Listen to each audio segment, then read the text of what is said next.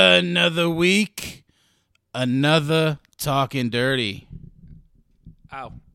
Oh. This week we have for you in the NBA, trade rumors starting. Getting to that time of year in the NBA. Then over in the NFL, we got the Week 14 recap, segments, injuries, headlines, your playoff picture, and the Week 15 pick'ems. Then we take it over to pop culture, where we have a couple of new trailers, and of course, wrapping it all up with your jams of the week. Ryan, how about a word from our sponsor? Yeah, before we get into it, Kent's Brothers Painting, 412-784-1577, 412-784-1577. That's not bad. Yeah. 412-784-1577. Kent's Brothers Painting. Call them today if you want a paint job. Use the promo code GuyShittyHouse. And with that being said, let's get into it. Yeah.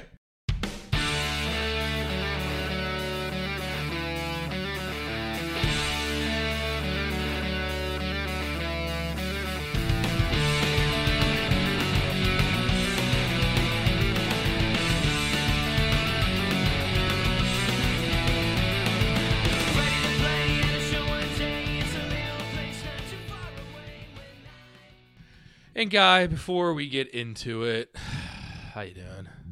I'm doing okay. Dude, I actually this year got everything for Christmas earlier than I usually do. Usually this is the week where I start ordering it, and then I'm like, damn it, I gotta do this expensive ass shipping move to get the presents here in time. But this year, everything's coming by Monday, so I'm all ready to go. Dude, I'm actually pretty good with that stuff. I usually get everything done pretty quickly. But this year, I'm considered myself late. Because by early, I mean I usually get it Prime Days in October. So I usually get a big bulk of stuff then. Okay. And then this time of the year, I'm just pretty much done. Just getting the finishing touches. Yeah, I got you. Okay. Yeah. But how you doing, dude? Shitty. Shitty house? Very much so. If our audio keeps coming in and out today, it's because I left my laptop at home. Guy does not live close to me, so it's not like I can run home and get it. So we're recording on his laptop, which is... Guy's shitty laptop. Yeah, it's a 2009 laptop. And we found an app, so we're fingers crossed here. But because of that, we're sharing a mic. So if there's weird pauses between me and him talking, it's because we're sharing a mic. Exactly. Pauses like that. No, we kind of exuberated that. But anyway. What do you mean kind of, dude? It was in your face already. I literally turned it to you to say something and you paused for 3 seconds. I did. But all right, yeah, good shit. Yeah. I mean, we'll work with it. We'll roll with the punches, make it happen. Absolutely. So here another little thing too. So Chelsea's brother is having a baby any second now, and by any second now, him and his fiance went to the hospital yesterday at 3 a.m. And they are still there and still no baby. Oh, that's the worst. Yeah, so it's been a long thing. So for the last 48-hour periods, I'm like, all right, I'm gonna have a nephew born any second now, and literally just nothing. Yeah.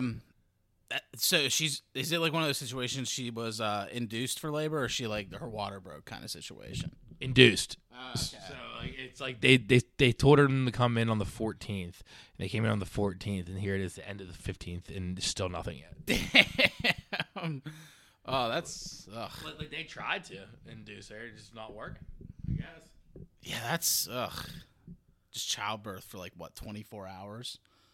Yeah, it's awful. It sounds awful. I would hate that. I mean, yeah, I think anybody would. But yeah, I bet you'd love it, you weirdo. Oh fuck yeah. So I actually also followed from last week. Do you think it'd be taking a big shit? No. It's I don't know. It's I don't know. You might want to wait till afterwards when it's settled. But, just ask her was it kind of just taking a really big poop? Get immediate negative feedback. Ryan, too soon. Relax. She just gave birth is nothing like that. Yeah, you know nothing. But also, quick follow-up from last week. I said what 3 and 5 people know what the Ides of March is. I only asked 2, so I'm still working on the experiment. Wait. Who'd you ask? I asked Meter and Matt, and they both said no. So the next 3 all have to say yes for my experiment to work. I just keep forgetting to ask other adults what the Ides of March is. Okay. So I just need one more and I win. Yeah. So they both. So Matt knows. So this is like where I'm counting Matt as a no, but he didn't know the date. And that's what we're saying, right? Yeah. Because Matt knew what it was. Mm-hmm. Like he described everything that happened with the Ides of March. He just didn't know the date. Meter said he heard of the Ides of March, but he didn't know anything about it. I think if we come to like, it's like 2 to 3, and like Himalayan Staltz is the like the one that would give me the advantage. I think we could call it a push. Okay. So if I get 2 more, yeah, then it's a push. But if I get 3 more, then I for sure win that argument. Mm-hmm. But if I only get 1 more, then 1 say yes, then you win definitively. Yeah. Mm-hmm. 1 or none, you win definitively. Yeah. 3 or I win definitively. 2 each. Yeah, Staltz the push. He knew part of it. He knew like I didn't know what it was all about. So like I'll give credit there. Yeah. But like he didn't know the date, so that's a big part of it too. Yeah, he knew it was like a bad luck day, and he knew it's when Caesar died. Yeah. Which is the whole reason for it. I knew none of that stuff, so you know. No, neither did Meter. He just knew the phrase Ides of March was a thing. He didn't know. He said, I'm assuming it's in March, but I don't know anything else about it. No, it's in April, actually. It's like April Fool's Day. All right. I was with Josh, too. I should have asked him, and I didn't. Maybe if I see him tomorrow. All right. There's no cultural bowl because we're still in between weeks here before the playoffs begin. So let's just take it straight over to basketball. Later, he gets rebound, passes the man, shoots it, and boom goes dynamite. All right, NBA this week. Things are happening. It's definitely more. This is definitely a more movement in the top 5 than there has been in the last few weeks. So we'll start off with the power rankings. I said top 5, not top 10. There's a lot more moving in the top 10 for my power rankings. But just at the top, the Celtics are still number 1. They didn't have a great California road trip. They lost back-to-back games to the Clippers and the Warriors this past week. But they did get an overtime win against the Lakers to kind of make sure they didn't get swept in the state of California on this road trip. Another big thing with the Celtics is that Robert Williams is back as of tonight when you're listening, Friday. They officially said he's playing on Friday. Okay, that's good. That's good for them because their offensive ratings were through the roof. So now that they have Time Lord, they'll at least get the defense back. So which sucks. It's the Celtics. Yeah, but they'll lose the finals in some way, shape, or form. Hopefully, I hope so. That'd be sweet. Actually, no, I don't hope so because I hope they don't make it. But still, something like that. Yeah, I mean, they're at least going to be in the ECF for sure. Yeah, no, definitely. Number 2, another team that could see them there in the ECF, the Milwaukee Bucks. They are still number 2. So I just started this whole segment off by saying there's a lot of movement in the top 10, and then I just repeat the first 1 and 2 for the last 5-6 weeks. Expected. It's the same way for the guys' grandiose gangs in NFL. Kind of just remains consistent. Yeah, but the Bucks, they won 5 out of the last 6, and Joe Ingles should be coming back soon. So that's another great role player to add to the rotation.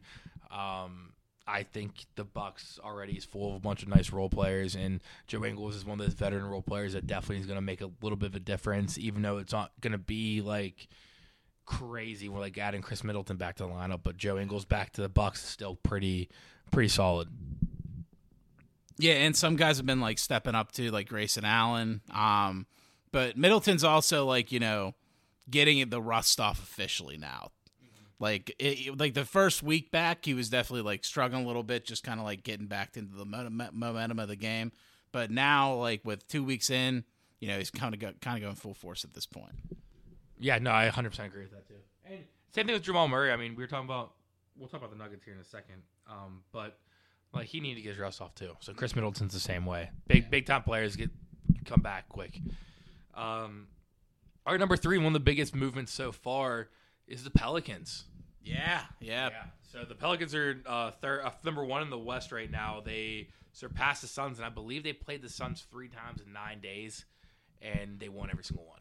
Yeah. I remember last week when we were recording, I had the top 10 pulled up on the standings, and the Pelicans were actually like pretty high up there, so Yeah, makes sense. the Pelicans were number 1 in the West last week when we were recording, but there was a fresh top of the West. Gotcha. Like they just got there because whenever I was making the power rankings 2 days before, it was still the Suns number 1. So it literally just passed them at that point. Now they're just still piling it on. Yeah, it's crazy. I mean, good for them, you know. It's a good sign for things to come for the Zion believers. Absolutely. I mean, he's been absolutely killing it. He's definitely making a case for MVPs right now. I mean, they just ended a 7-game win streak, but like, if still they were all hot for a long time, all without Brandon Ingram, who has missed the last few weeks, which people kind of forget. And he should be coming back maybe after another week. I think they came out recently and said he's coming back. He has at least one more week left. But like, yeah, he should be back soon. And when they do, they're already buzzing without him. So I can't imagine adding your second best player back in the lineup. Kind of like how Chris Middleton just came back for the Bucks, who are doing good without him. Like, it's kind of the same situation in my mind. Yeah, it's huge for the Pelicans, though. Just like all those pieces they added in the offseason really helping out now, like CJ McCollum. Yeah, I mean, it's cool. It's cool to see like the newer teams, the younger teams kind of step up. Like, it was kind of like the Grizzlies last year, and now the Pelicans are doing the same thing. Really cool to see the new generation get to that point. Yeah, that's a good transition because number 4 on my list is the Grizzlies, actually. They have been on a 6-game win streak since the return of JJJ. The Grizzlies have been completely turned things around on the defensive end. Another big boost is Tyus Jones, who's been filling in for Ja when he misses time. Ja's been in and out of injuries with like little soreness and stuff like that. But on Monday versus the Hawks, he dropped 28 points and 10 assists and 2 steals as a backup. And then like a couple weeks ago, he dropped another like 20-point game when Ja missed randomly. So like a lot of people were saying, including who's their coach, Jenkins, was saying he thinks that Tyus is the best backup point guard in the league, and I'd probably agree with that right now. Backup point guards. I can't think of too many, but I'll trust your opinion. No, I'm not too keen on the backups, but yeah. I was thinking, I mean, like Pat Bev is older, not the same. He's just older. It's not the same kind of caliber. I feel like there was another one recently that was really good, but I'm just thinking of how Trae Young and Dejounte Murray are both point guards. They play 1-2. So when one's gone, just the other one will just play point guard. Yeah, that doesn't really count. Yeah, you do have a lot of that in the NBA.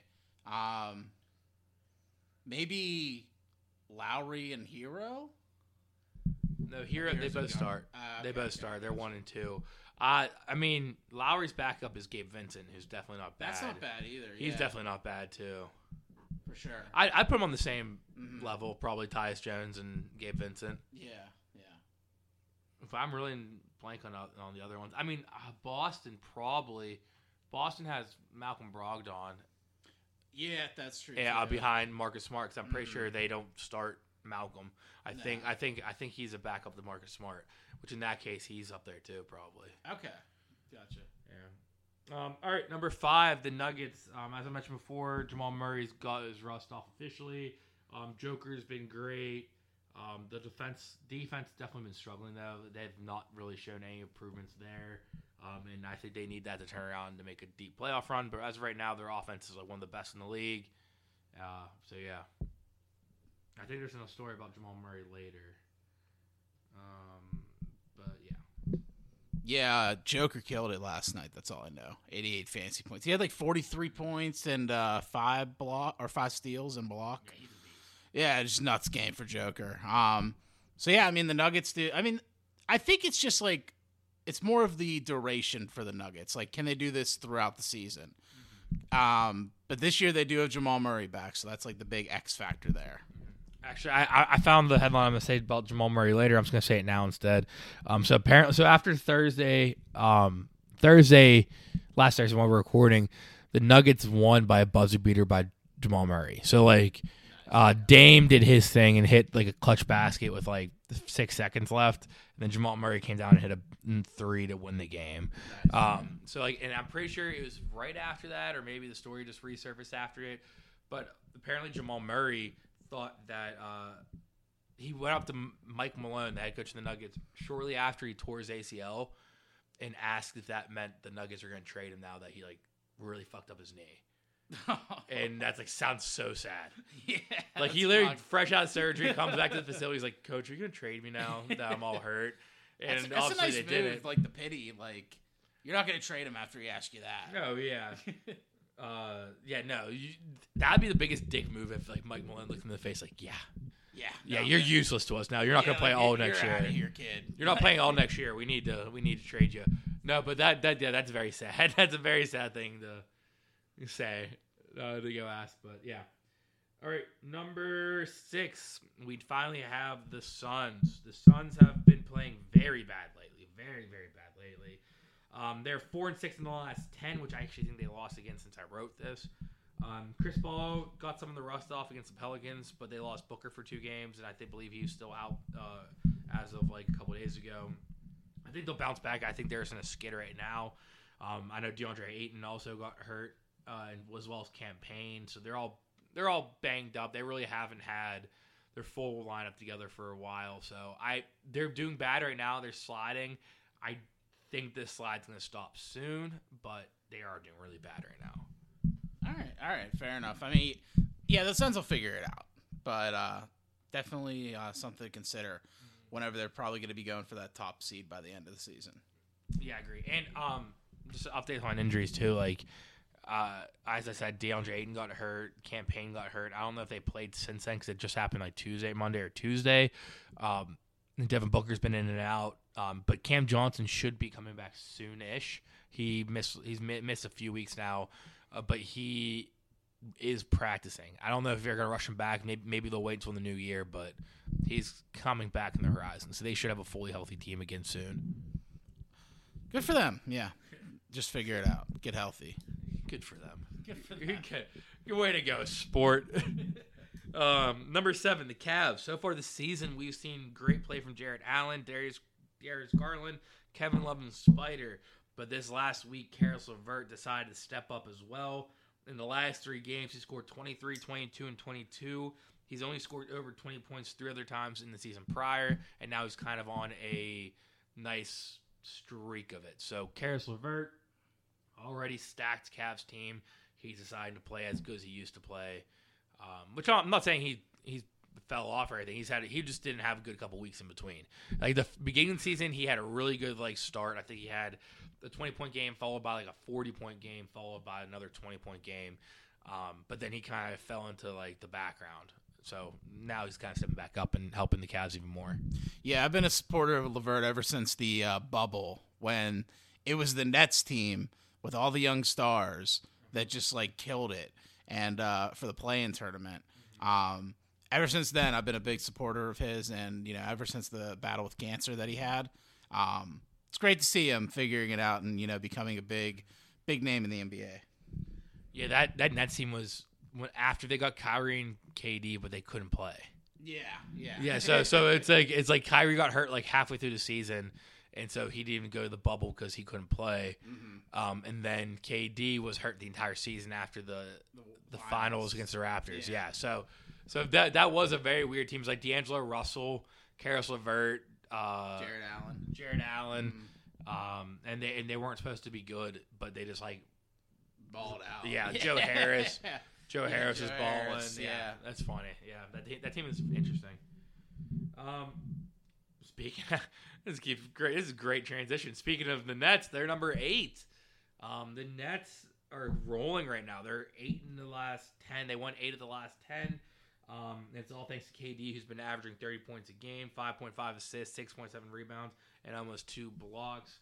His name is up there right now in MVP odds. He's killing it right now. Kyrie's playing good too, but it's kind of the KD show. Yeah, and he's the real reason why they started turning things around. Classic KD here. He'll probably be in the MVP conversation until he either load manages or gets hurt. I'm thinking. I would 100% agree with that. Like, because he doesn't care about those accolades at all. So, like, he'll just ride. Like, if he's like tired of playing, he'll just go on the bench for no reason. So, I agree, but I hope that's not the case because I have him in fantasy. fair enough. In one of the leagues. The other league I have is other problematic buddy, James Harden. Gotcha. Real quick, we're watching this game, and I just want to talk to a guy about something that's happened there. That was better. So Kenneth Walker caught the ball behind the line of scrimmage, lost 3 yards. If he would have dropped it, that would have been nothing for fantasy, but that's negative yards for him in fantasy. Yeah, but PPR, so he still gets a reception. That's true. So he gets like 0.7. Oh, yeah, I thought about the interception. Yeah, it makes sense. I forgot about the PPR part of it. All right, number 9, you got the Sixers. Joel Embiid averaged 40.7 points per game and shot over 65% from the field last week. I mean, give the guy MVP. He right now he's averaging 33.3 points, 9.7 rebounds, and shooting 54% from the field. He's been absolutely killing it. And him coming back from injury correlates when the Sixers started turning around their season because he was playing and then he missed a couple games, maybe a week here, and while James Harden was also hurt. But as soon as he came back from injury, remember he said that quote, "The season starts now." Yeah. Like ever since then, he's just been absolutely like killing it. Gotcha. So I don't like Philly, but like I have money on Joel Embiid winning MVP, so I'm very happy with how he's playing right now. And in classic fashion, your player of the week for this week, I played against the fantasy last week. Joel? Yeah. I didn't get to that point yet, but he is. I think he is player of the week for me. Yeah, I still won. Yeah. That's funny. Actually, I'm pulling something up for after this. I'm gonna pull up to see what the odds are for MVP right now. He's got to be He's got to be like the favorite. No, he's not. But he's like, I think Jason Tatum's number 1. What? Because he is playing really good right now. True. But and the team's good too. So yeah. So I think Jason Tatum's number 1, but I think Joel Embiid's up there. I'm gonna finish top 10, then I'll go. Okay. Check it out. Number 10 is the Kings. De'Aaron Fox missed last weekend, and the Kings were still able to split games, one of which they went on a 19-0 run against the Cavs to end the game. But however, the other one they got blown out. So the Kings kind of do rely on De'Aaron Fox a lot. Sabonis been fine all year. The role player's been well. I mean, their backup is Davion Mitchell, who he's not doing bad, but he's not Tyus Jones or Gabe Vincent. He's not a stud player. Yeah, he's not up there. He's not up there quite yet. But yeah, the Kings definitely are. I talked about them a lot last week. How they kind of are the team that surprised everybody, but it's not going away. You know. All right, MVP odds as of right now. Tatum has the best odds at plus 250. Second, Giannis is plus 300. Then Lucas plus 350. Then a big drop off. Then Joel Embiid's plus 1,000. Damn. So right now it's Luka, Giannis, and Tatum. But Embiid is next after that. He's fourth. And then a big drop off again to Joker. I mean, that's the time to bet. I have him at. Oh my god. I bought him at plus 600, and now he's plus 1,000. Double down. I might double down. I might double down because I have him. So I have him as MVP because I did all my preseason predictions and I bet them. My most improved, I have Zion plus 1,800. Oh wow! But yeah, I remember we were talking about that whenever you were talking about your awards. I was looking the other day. Zion's way down from that. He's plus 8,000. Really? It's because people weren't considering him. I don't think people are considering him most improved. Right now, SGA's the odds-on favorite.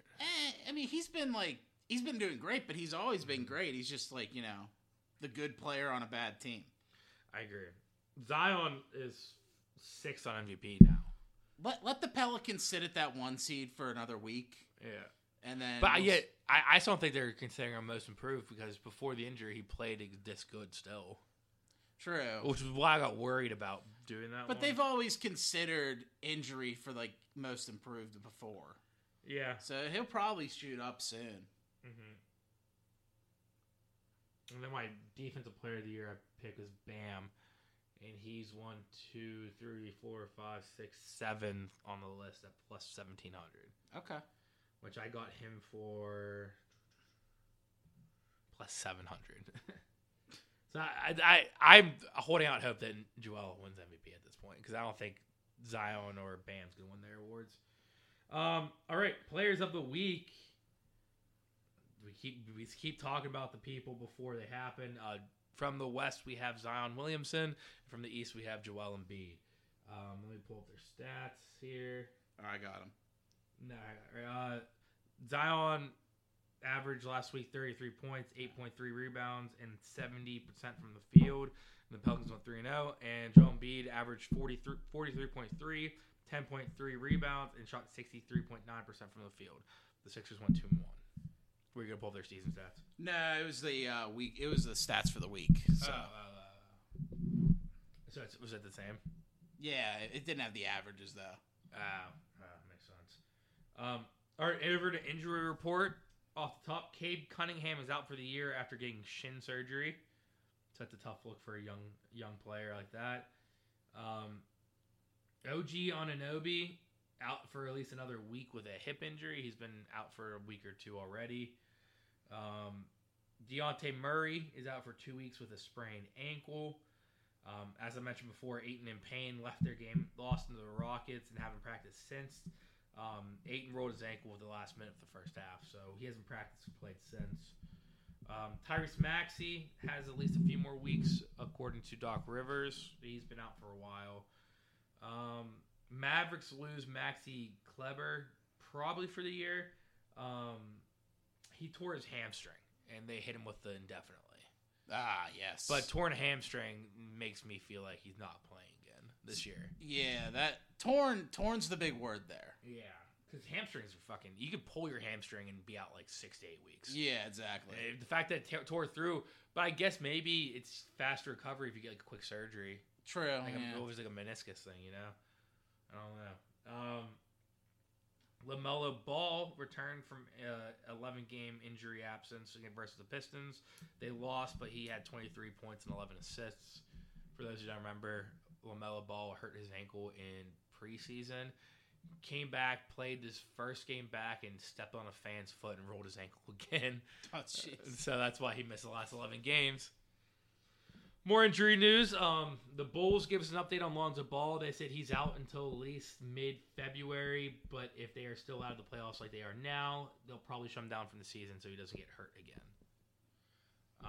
And then arguably the biggest injury of the week, Steph Curry hurt his shoulder in the third quarter against the Pacers last night.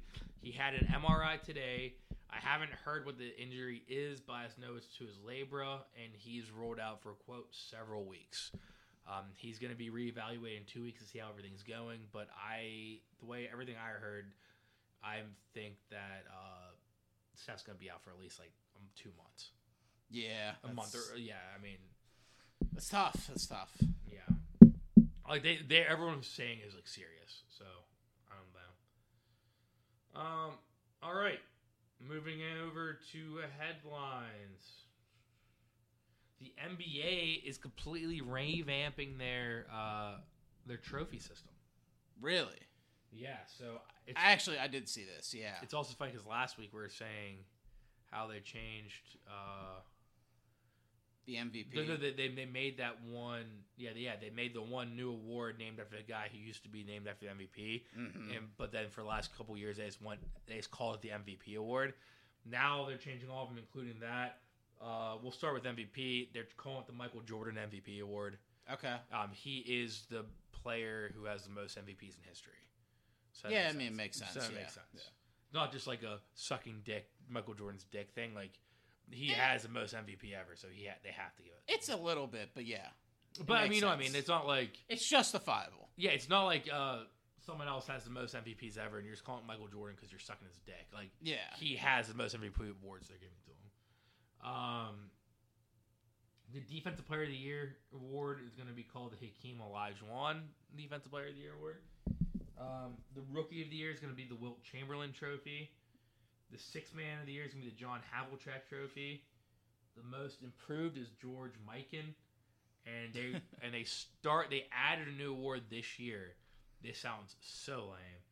The new Clutch Player of the Year.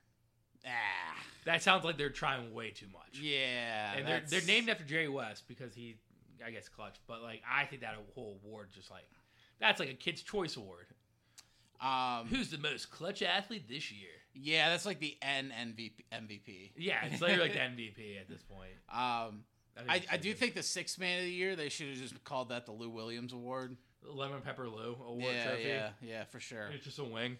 It's just a wing. It's just a lemon pepper wing. Yeah. Yeah, with all the different teams around him they play for, like just the logos around the wing. That'd be kind of sweet. Yeah, no, I like the rebrand for the most part. All right, moving on to the next one. Shaq says he wants to be involved in buying a team. Quote, I haven't had any discussion with my partners, so I can't make the statement yet, but we're still looking to be heavily involved in purchasing an NBA team. But I'm not going to go on here and say, oh, I talked to some people. I haven't had the conversation with my partners yet. But I just read that and I thought, how sweet would it be if you're in the league and Shaq's your boss? Which I mean, is he going to buy a team that he played for? I don't know. Well, so I heard he might be him talking to his partners might be that he's trying to get involved with buying the Suns, which he did play for the Suns. Okay. But okay. Not because he played there, just because that's the team. Yeah, I mean, he played for a lot of teams, so it's kind of hard to not get a team that he did. Can you name his teams in order? In order? No. I can. I know Suns. So he got drafted by the Magic. Then went to the Lakers. Then went to the Heat.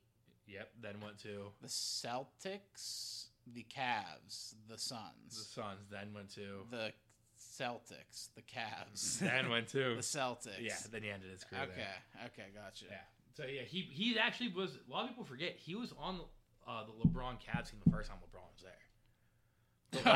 His last year in Cleveland. He was such a shell of himself then, though. He was not good. He started, but he wasn't that good. He was just a liability at the free throw line. But yeah, he was with LeBron there. Mm-hmm. Which, remember that one thing that Shaq had a teammate in the NBA Finals for X amount of years in a row? Yeah. And it's because LeBron kept him there for 8 years in a row because he played 1 year with LeBron in Cleveland. Yeah. Yeah, that's funny. That's a team people kind of forget about. But yeah, that'd be sweet. Shaq's my favorite player. One of my favorite players, though, John Wall, returned to D.C. on Saturday, and the Wizards had a video montage, a standing ovation, everything like that. So that's pretty cool. Did they play the John Wall? No, but that'd be sweet. They should have played that. I mean, maybe they did. The video I saw, I didn't see it. Wow. What if they just... No, that'd be sweet if they did. An all-time clip for him is when he first got announced, like his first game in Washington. They're doing the team lineup, and they did Teach Me How to Dougie, and he came out Dougieing and then doing John Wall in the middle of the Dougie and stuff like that. Okay. And that's like a clip I feel like I always see with John Wall, because it's like the announcers are really hyped up. It's like, welcome to DC. That'd be cool if they played that when they're like when he came out. That'd be cool. sweet. Like playing the Dougie, that'd be sweet. Next, we have Draymond Green had a fan kicked out in Milwaukee after the fan apparently, I think, threatened this dude's life. Draymond, I mean, this guy threatened Draymond's life. But Draymond said, quote, I was this close to really going back and diving all the way in, but just went back and told the official. And when I told the official, he said he's got to get out of here. So, like, Draymond was like, dude, I was this close to going out there. Yeah, right. And, I mean, I believe it, because he fucking punched Jordan Poole in the face. Why can't he punch some random Bucks fan in the face? Because he's not his teammate. That's true. He doesn't know this guy, so you can't punch him in the face. Yeah. But how sweet would it be if Draymond just fucking snapped and had another Malice at the Palace Part 2 in Milwaukee? That'd be a hell of a lawsuit. I know, that'd be great. I hate Draymond. Acts like a tough guy, and all he does is punch his teammates in the face. I don't like him. He's kicked people in the balls, punched his teammates in the face. He's a loser. Dude, yeah, he's I gonna be forgot hell about that epidemic of him just kicking people in the nuts. Multiple people. It was in the nuts. like insane. Like all one season, he kicked like 5 people in the nuts. It was bad. It was very bad. Wasn't it against Russ? He went up for a 3. They both went up and they both fell down, but like pointed the elbow out and tried to hit Russ in the head with his elbow. Like that's like the same year he kicked Steve Adams in the balls and someone else in the balls. Those were all like within a month of each other. Yeah, I can't remember. It's like end of the year into the playoffs because he definitely kicked Steve Adams in the balls. Was it? I think Steve Adams on the Thunder at that point, so I know it was that series. Was it Kawhi? No, it was somebody No. on the Spurs, I think. No. So the Kawhi was the same team, but Zaza Pachulia Zaza hurt Kawhi, which made the new rule last couple of years the closeout rule.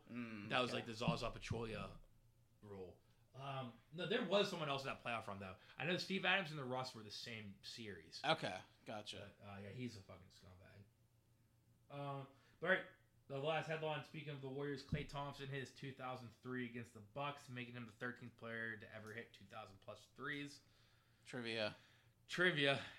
Out of the 12 players ahead of him on the list, 5 are still active. Steph is number 1 on the list. Let me pull up the actual stats. He's number 1 on the list. He passed Reggie Miller and Ray Allen last year. He has 3,243 threes. Still active.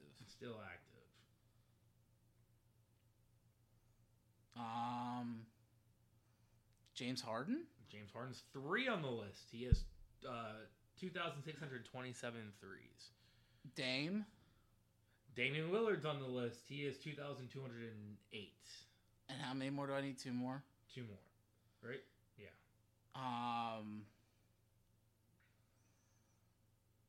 God, this is gonna get tough now. There's someone who's not a guard. Oh, that. Everyone in the top 10 is guards except for him. Oh, LeBron? LeBron is number 10 on the list. He has 2187. Yeah. Then this one is the one I thought you were going to struggle on. He's 34 more threes than Klay right now. He's an older guard. He's not really known for three-point shooting, but he just like... Lowry? Yeah, Lowry. Okay. He's not known for three-point shooting. He just shoots all the time. Okay. Hey, you got it perfect. You swapped the board. Woo! That's probably the first time you ever did it without getting a strike. Yeah, so just the list in general. 1, Steph. 2, Ray Allen. 3, James Harden. 4, Reggie Miller. 5, Kyle Korver. 6, Vince Carter. 7, Jason Terry. 8, Jamal Crawford. 9, Damian Lillard. 10, LeBron. 11, Paul Pierce. 12, Kyle Lowry. Then 13 is Klay Thompson. Okay. And Klay just passed Jason Kidd this year. Gotcha. Your boy, you love Jason Kidd. I'm not that big on Jason Kidd. Yeah, I don't know why I said that. I just said that to be goofy. All right. Full court press, aka the deep 3, because there actually is 3 this time. Disrespectful dunks or trade rumors? There's 2 trade rumors. Disrespectful dunks. All right, for 500, Alex. We had 2 last-second dunks by winning teams over the weekend. Rudy Gobert slammed it on the Jazz, and Zion windmilled against the Suns. This is one of those unwritten rule things that, like, if you're winning and the shot clock's turned off, you stop trying to score. You just dribble out the clock, essentially. So both teams definitely got very mad. At one point, it was very funny against the Suns. Zion windmilled, and then like all the Suns started coming over, trying to get all tough. None of which was directed towards Zion at all. Like Zion was just like sitting on the bench, like, all right, this game's over, we won. And like Chris Paul's like fucking in the face of like CJ McCollum about it. I'm like, that's like great. no one was going after Zion because Zion would kick everyone's ass. Cam Payne was getting really into it. And then I don't know this guy's name. I know him, but I don't know how to say his name. So I always forget it. It's one of the backup point guards on the Pelicans. Like Alejandro guy, or Alvaro, maybe Alvaro is his name. Let me see.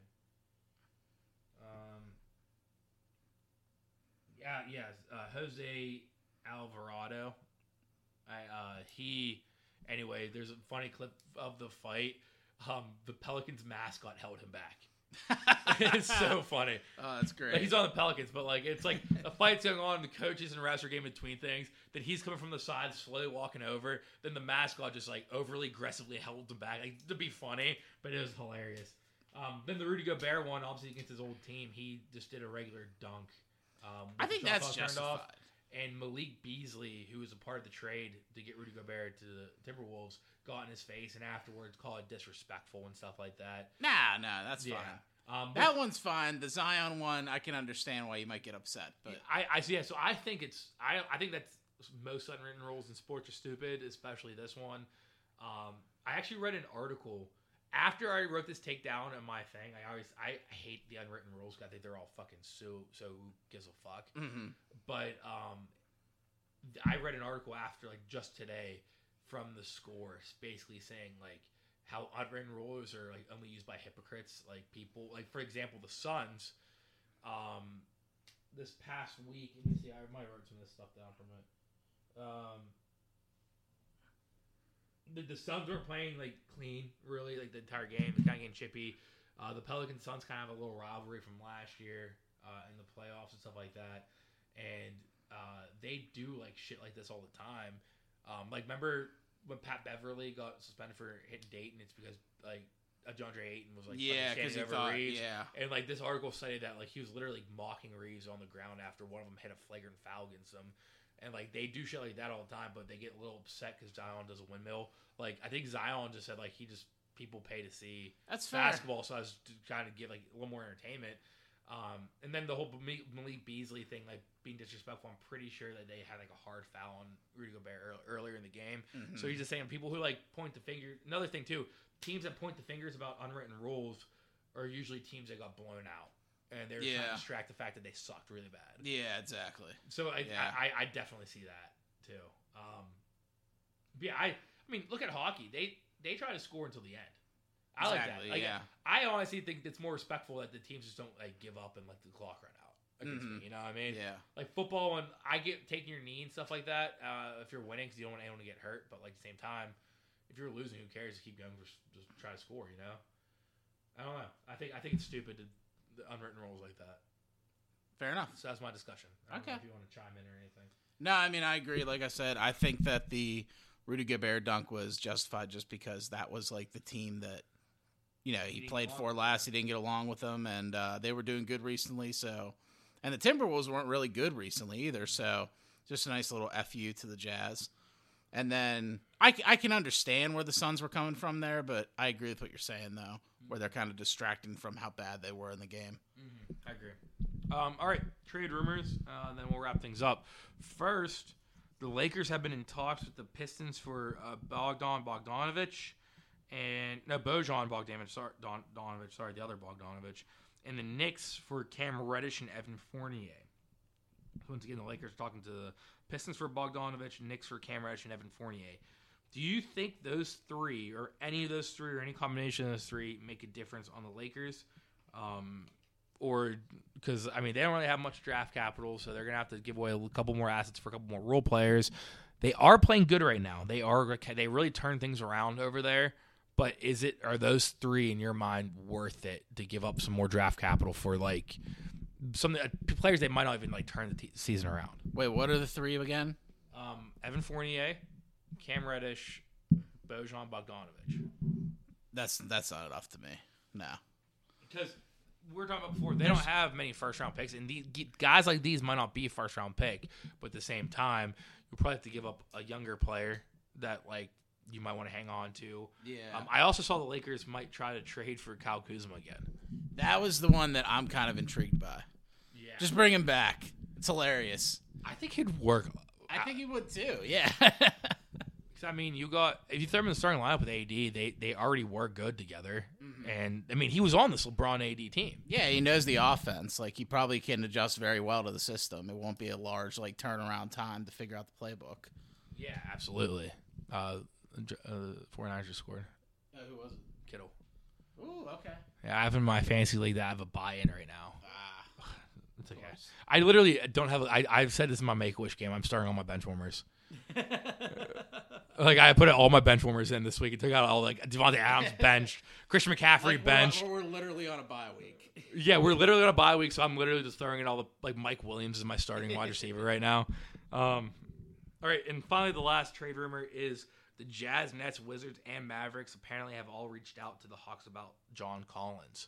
Okay. So John Collins still in the Hawks, but they have been shopping him since, like, midsummer, I would say, and he still hasn't got traded anywhere. Out of those teams, where do you think he'd fit best? So once again, it's the Jazz, Nets, Wizards, and Mavericks. And maybe not fit best, but, like, make the most impact. Because he might fit best on the Jazz, but it's not going to take him to the championship, you know? Yeah, I'd probably go with the Nets just because the Nets are kind of in a weird like situation now where they're doing good, but like it's mainly because KD's like playing a lot right now. What happens when he starts sitting? Yeah. Or starts doing that load management? What happens if Kyrie shares a tweet that is offensive and he has to sit for a week and a half? Mm-hmm. I think it's good to get some other players into the system for the Nets if you're a Nets fan, to help out with that supporting cast. I think that'd be the most impactful and the most it'd be a bigger payout for Collins as well. Mm-hmm. He'd probably get the most recognition and play time. Yeah, I agree. I would say Nets is probably my number one choice there, but I also think maybe Mavericks because we know Luka doesn't really work well with a lot of big stars, but John Collins isn't a star. And Luka and Christian Wood work out pretty good, and I'd say John Collins on the same level as talent as Christian Wood, where they're someone you'd want on your team. They could be a deal breaker in a championship team, but they aren't the star. They don't take up most of the stardom, you know. So I think maybe throw him with Luka and Christian Wood and Tim Hardaway Jr., who's been absolutely killing it this year. Like that team on the Mavericks is pretty good. Yeah, no, he's also lost Maxi Kleber, who's I think he's a center or power forward, so he's like definitely like someone John Collins can like kind of fill in for. No, yeah, I agree because like you said, Luka has to be the first banana. Yeah, and if there's any debate about the banana ship, then Luka's going to get either pissed off or I don't know, he's going to blame it on something else. I don't know what to think of Luka. Like if he's a good guy for the locker room or if he's just like I don't know. It's very weird. So it's like you don't see people out talking about Luka in a bad light. You never see ex-teammates saying, dude, that guy was a piece of shit. Yeah. But you also don't see him meshing well with like big names, so they always have to leave. Like Jalen Brunson left. Yeah. KP left. Before that, there was someone else who was there and left. I forget. I'm blanking right now. Yeah. But yeah, like Luka just never works good with like other good players. Yeah, it's kind of like I could see it being like Russell Wilson. You know, like he's great, but then he leaves, and then we hear all these stories about him. Yeah, just like kind of being a crazy guy.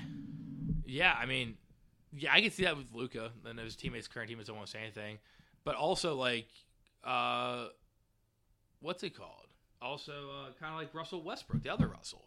Like he's so good when he has surrounded by nobody, but then when he started giving good teammates, he started sucking bad. He's like, oh no, how do I play the game of basketball? Yeah, so like maybe Lucas is like that's the same thing with Luka, and he's just afraid to have anyone else on the team that's gonna like give him Westbrook. Could be. Yeah. All right, that's all I got for NBA. Would you like to add anything? Let's go Knicks. Yeah, the Knicks. I saw a thing the other day. The Knicks and Bulls are in the same position right now. Pretty much tied, and the prompt was just like, "What would you rather do? Who do you think Who do you think is going to go further in the season? The Knicks or the Bulls?" And everyone was saying the Knicks. Really? Yeah, because the Bulls are kind of trash right now. But I'll take that. I also saw about the Knicks. They posted a picture from like a team Christmas party. Yeah. And it's just their dudes all their chicks are so bad, dude. Yeah. It was sick. Wasn't it like the one. The one European Baltic white dude he had the black chick, and all the black dudes had like white blonde girls. That was hilarious. Yeah, it was good shit. But yeah, let's go next. Love it. Let's go Heat. All right, take it over to NFL.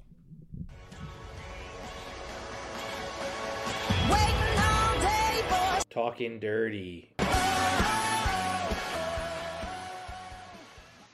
All right, and let's get into the NFL. Leading off with the Week 14 recap. Normally we don't cover Thursday Night Football. However, when we were done recording, the Raiders decided to just throw away the game to Baker Mayfield. Rams won 17-16 in the final moments. Crazy fucking game, but we'll have more on Baker later and the Raiders later. Yeah, for sure. Then we'll take it over to the Sunday game. So first up, we had the Vikings. That crazy spread for the Lions' favor went in favor for the Lions and won for them. The Lions won 34-23. We both had the Vikings, so we both missed that point. Then we had the Ravens versus Steelers. Unfortunately, even though both quarterbacks got hurt, the Ravens won in the end, 16-14.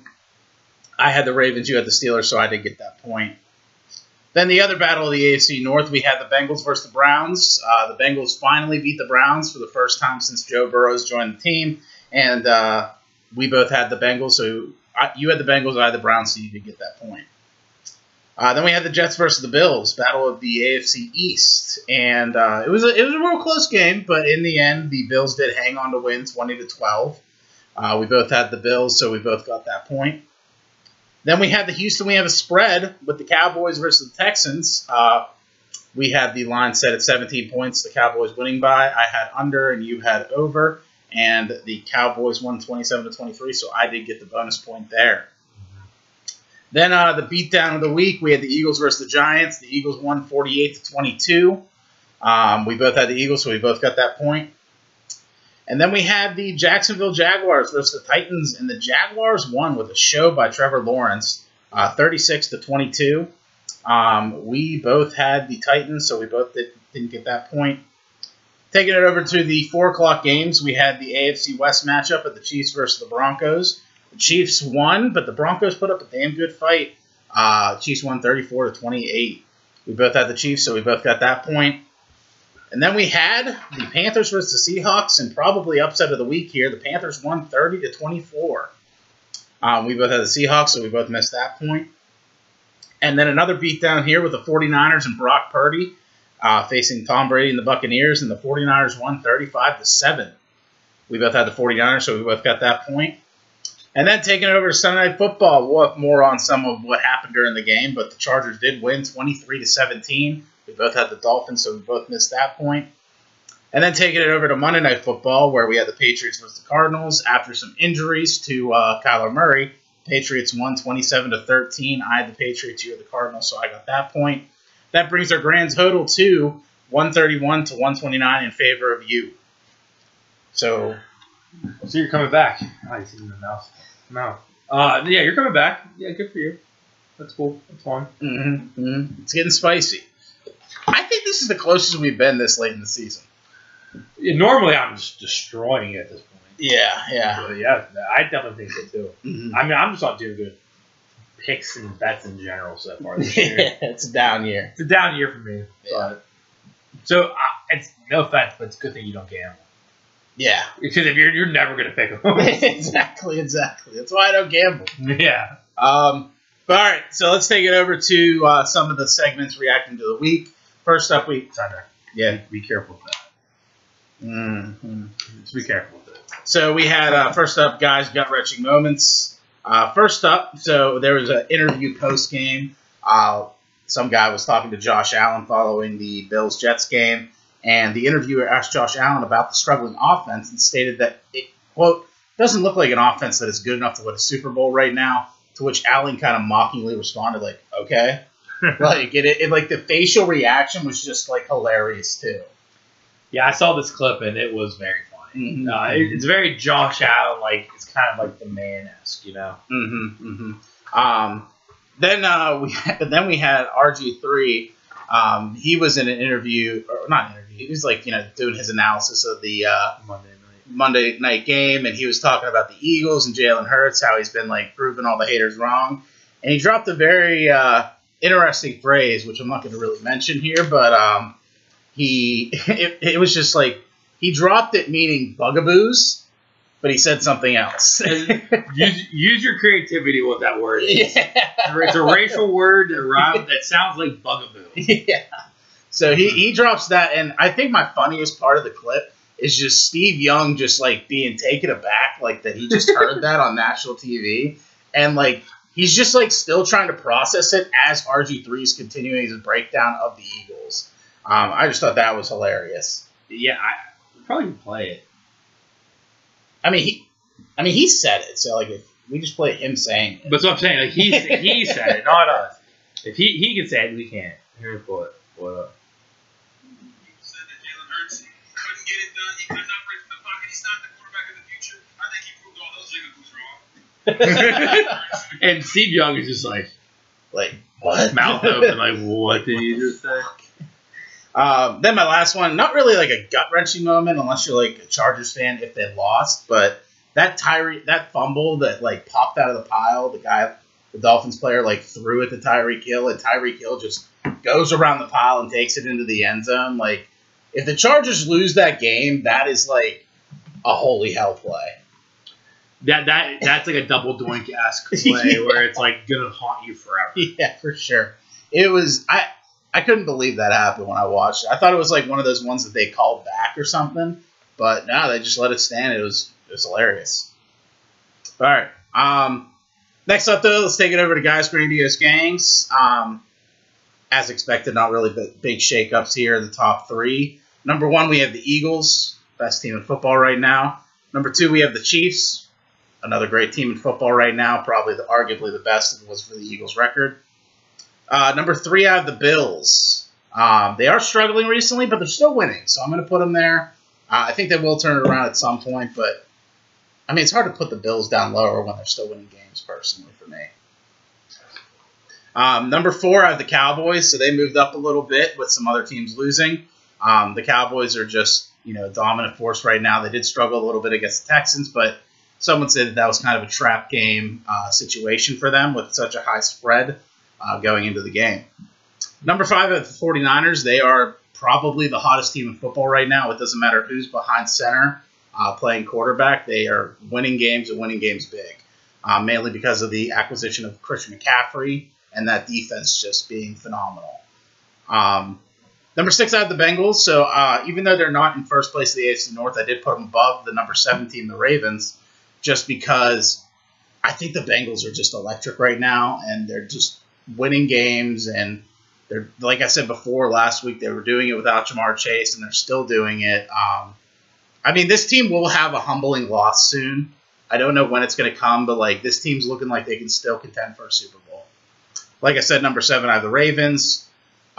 Everything I just said with the Bengals, same thing for the Ravens. Just the only thing is they're winning those games. Just it's very close, and like they should lose some of those games for sure. Number 8, I have the Vikings. So they came into this game against the Lions. They just had to win, and they could get their NFC North Division title. But they lost, and now it's like a whole other thing of factors for them to clinch. And, I don't know. They just they have the slimmest point differential margin for any team of their caliber since like the NFL merger. So I think that's just like a huge factor right there. It's kind of catching up to them. I don't know how long they'll last in the playoffs when they do make it. Number 9, I have the Dolphins. So 2 has definitely been taking a step back these past couple of weeks. He has another tough matchup against the Bills this week. I kept the Dolphins here just because I think the team as a whole is pretty damn good. But this will probably be like the end-all, be-all for the Dolphins in the top 10 for me this next week against the Bills. And then number 10, I have the Patriots. They've been a silent but deadly team right now, mainly because of their running back situation, their locker room there with Ramondre Stevenson leading the cause. Mac Jones is having a little bit of like sideline like aggression things like Tom Brady would do, like when he's throwing tablets, but it's really like motivating the Patriots. And I mean, they're 7-6, and they are right now currently in the playoff spot for the number 7 seed. So I'm going to put them at the 10 spot. I don't know if they'll last, but we'll see how it plays out. But that's the top 10 for Guys Grandiose Gangs. All right, I agree with everything. I do just have a weird so last week you had the Bills 2, Chiefs 3, I did switch it. but they both won, Mm-hmm. and the Bills won by more points than the Chiefs did. Yeah. So why did the Chiefs ever pass the Bills? So I put the Chiefs over the Bills because the Bills' offense has been struggling for the past couple of weeks. The Chiefs' offense is still fine. I just think the Broncos just finally had a game, more so. I don't know, because the Chiefs were up for a while in that game, and it was kind of like garbage time for the Broncos, where they came back and it was a lot closer by the end. But they were the dominating force throughout that entire game. I don't know. I considered doing this a couple weeks ago, but I didn't do it, and now I kind of decided to do it. So it's poor timing on my part, but I still stand by it. Yeah, I mean, I have nothing against you doing it. I was just curious why. Mm-hmm. Because I was like, because I always go and I see what it was last week when I put the new ones in. Yeah. And I just switched those two, and I was like, I wonder why. Because I thought they both won. Then I looked at it, I was like, wait, they Bills even won by more. But, Mm-hmm. I agree with that. I mean, I think the Chiefs are playing way better right now. I think The offense looked rough for the Bills. I think Josh Allen had 2 picks. Mm-hmm. But that's also because he was playing against a really tough defense with the Jets. But yeah, no, I agree. I agree with most of your list. It was almost the whole thing. But since I have the mic over here now, let's just go roll right into Wiederstein's Weenies of the Week. So I do have a honorable mention. This was number 3 until I bumped them out for the Raiders.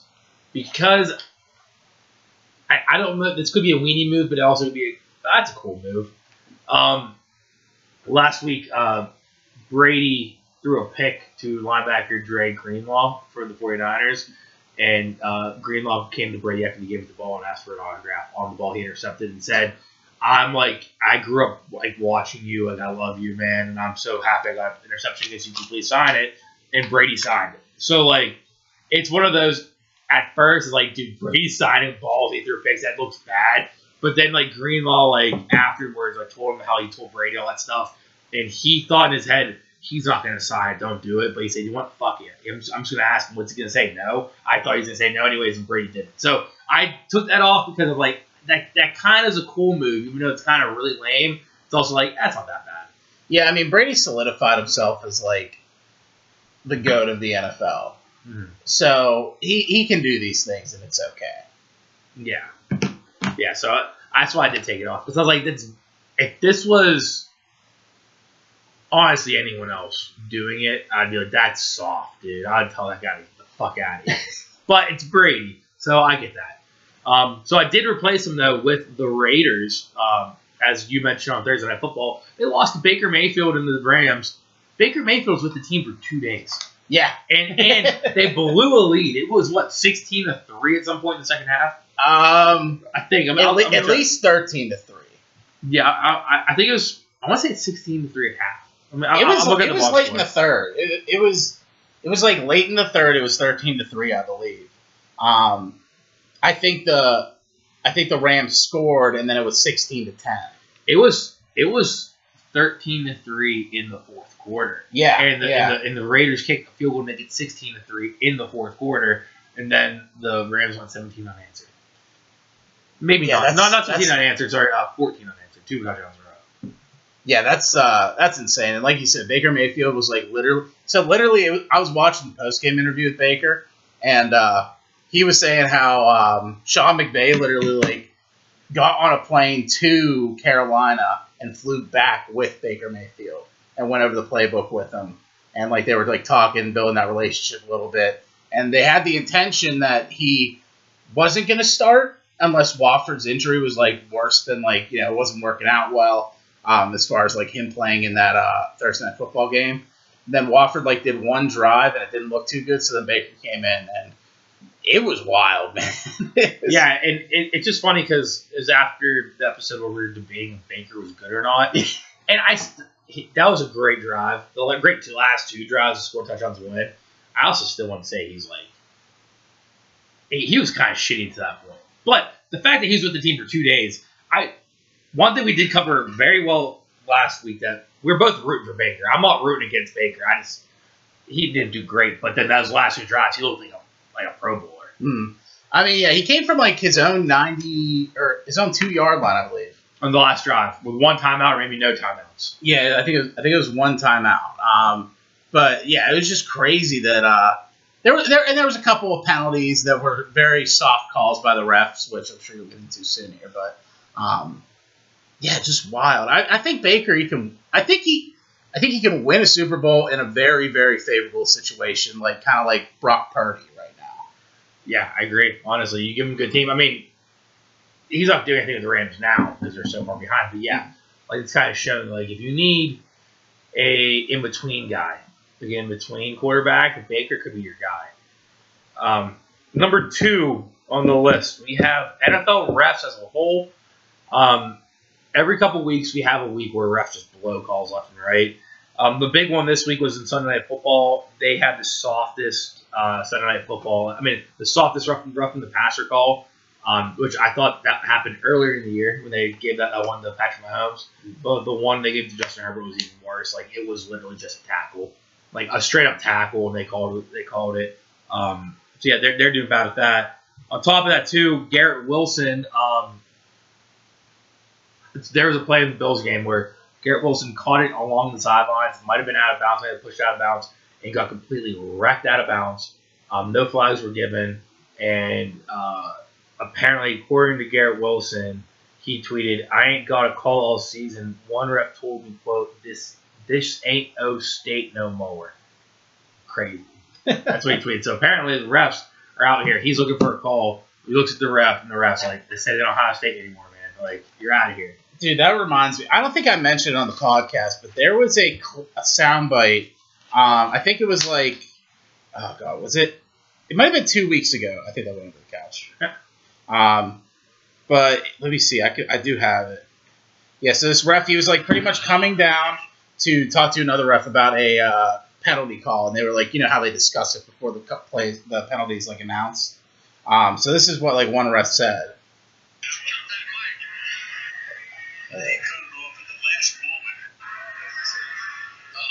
What is that? Let's just say it was and then it cut off the mic at that point. So like that's just kind of One like, more time now. yeah.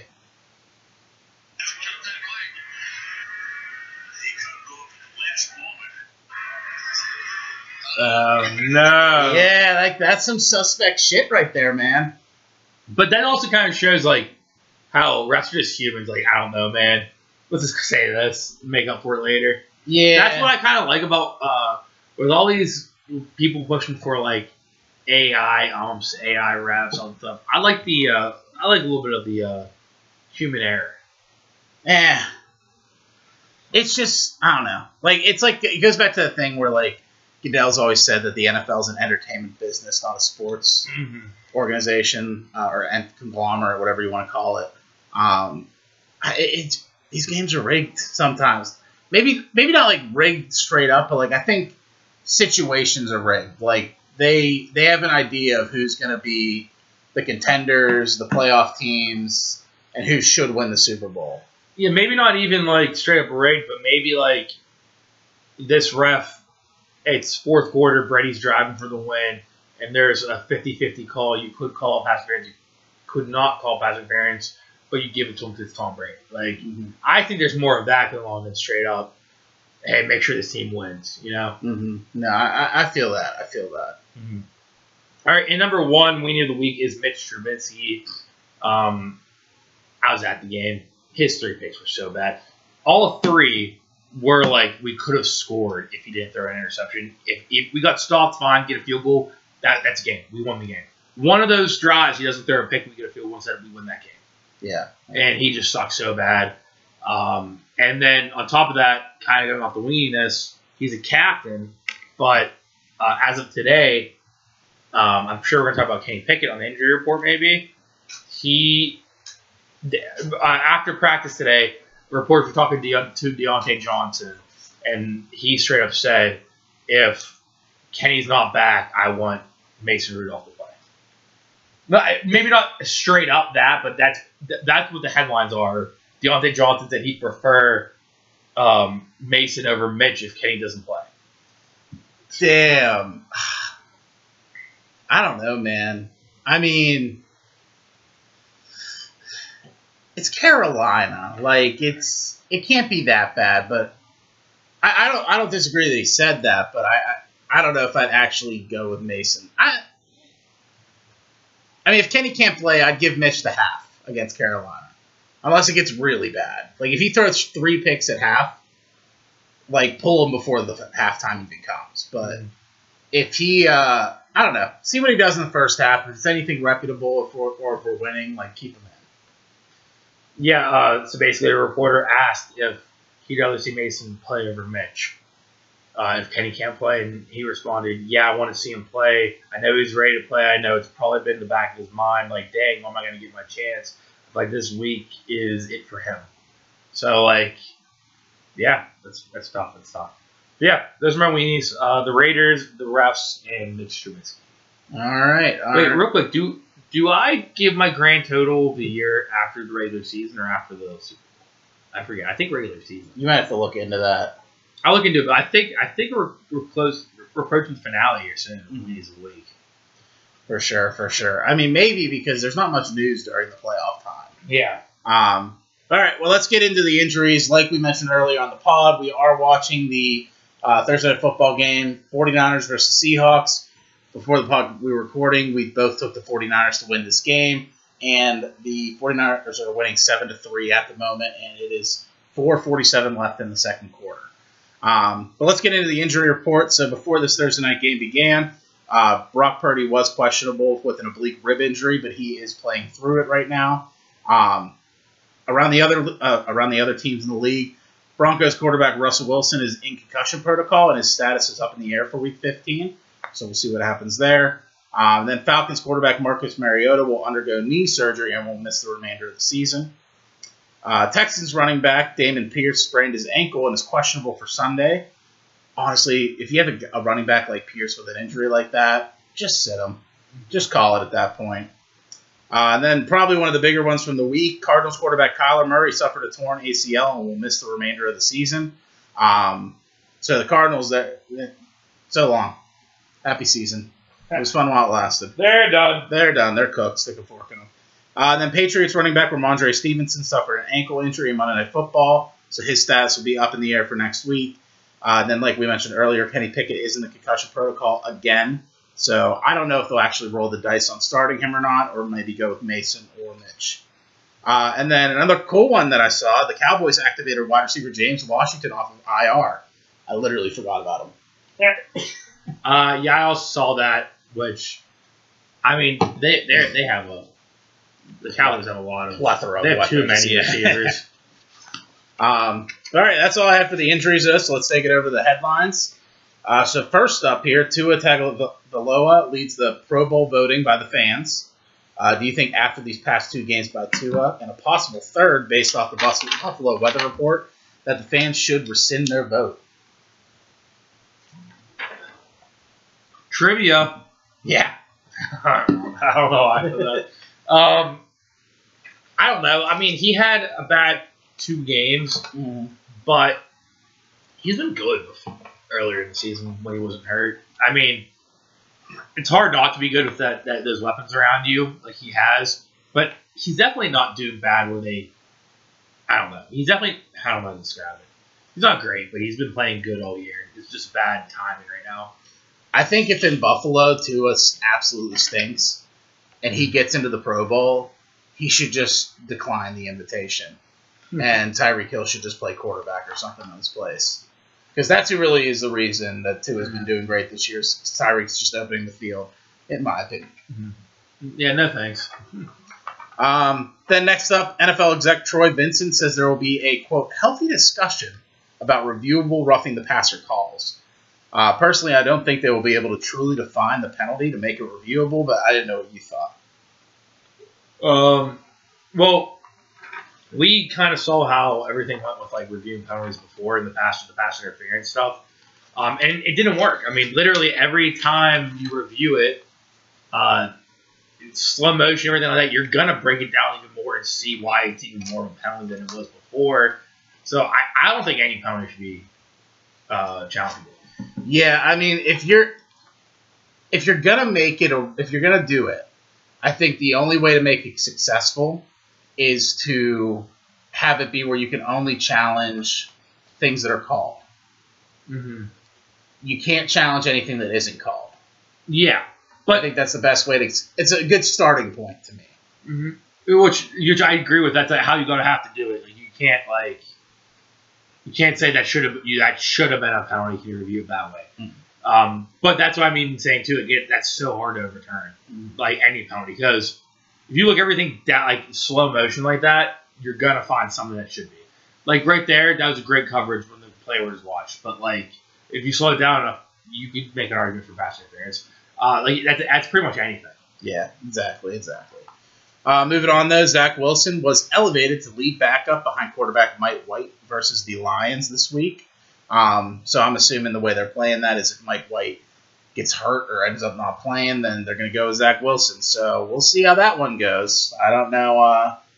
Don't know if I like that, but that's just me as a Jets fan. I mean, Joe Flacco's hurt, right? Yeah. So you have to. Yeah. Yeah, your hands kind of forced in that one. And Mike White last week, like kind of banged up. Like he's gonna be playing, but like he was hurting. It looked like by the end of the game. Yeah, dude, he was like Rocky. Yeah. Like, put me in, coach. I'm ready. It was like South Park, something like that. Like Randy I Marsh just need a Nobel. yeah. He's getting over the spikes and stuff. Yeah. Then, like we were kind of alluding to with Baker Mayfield, Sean McVay did announce that Baker Mayfield will start Monday Night Football versus the Packers. So we're getting a double dose of Baker in prime time. Monday Night Football. Baker Mayfield. Packers. Ow. And then a couple of signings here. So wide receiver Cole Beasley came out of retirement, I think, again this season to play for the Bills. So didn't he? I think he went to the Bucs earlier in the season. Did he come out of retirement for that though? Yeah, I think so. I think he either got signed by the Bucs and then decided to retire, or he unretired, came to the Bucs, and then re-retired, and now he's unretired again. I think it sounds more like the former. I think it was. I think it was. He went to the Bucs and retired immediately. Yeah, that could be. And then the Cowboys signed free agent wide receiver T.Y. Hilton. So the Cowboys, I mean, you got CeeDee Lamb, Michael Gallup, T.Y. Hilton now, and then James Washington is back. So that wide receiver room is definitely picking up some steam here. Could be really good for the home stretch for the playoffs for the Cowboys. But next up, so Travis Kelce becomes the fastest tight end to ever reach 10,000 yards. Trivia. There are 4 other tight ends with Kelce. Can you name them? Tony Gonzalez, Rob Gronkowski, No. Antonio Gates, Mm-hmm. Dick Butkus. Nope. Oh, that would have been a good That one. would have been a good one.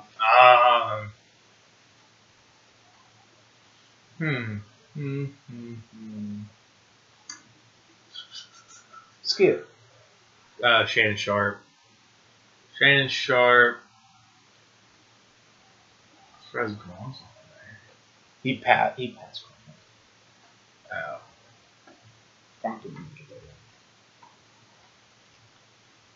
I don't know. So Antonio Gates right. I got Gonzalez, Shannon Sharp, and there's 2 more. One more. I feel like it's an easy person. Is it easy? You know. I'm having a tough time going through my tight ends. It might be too obvious if I say this hint. When did he play? In the 2000s, like early 2000s to mid 2000s.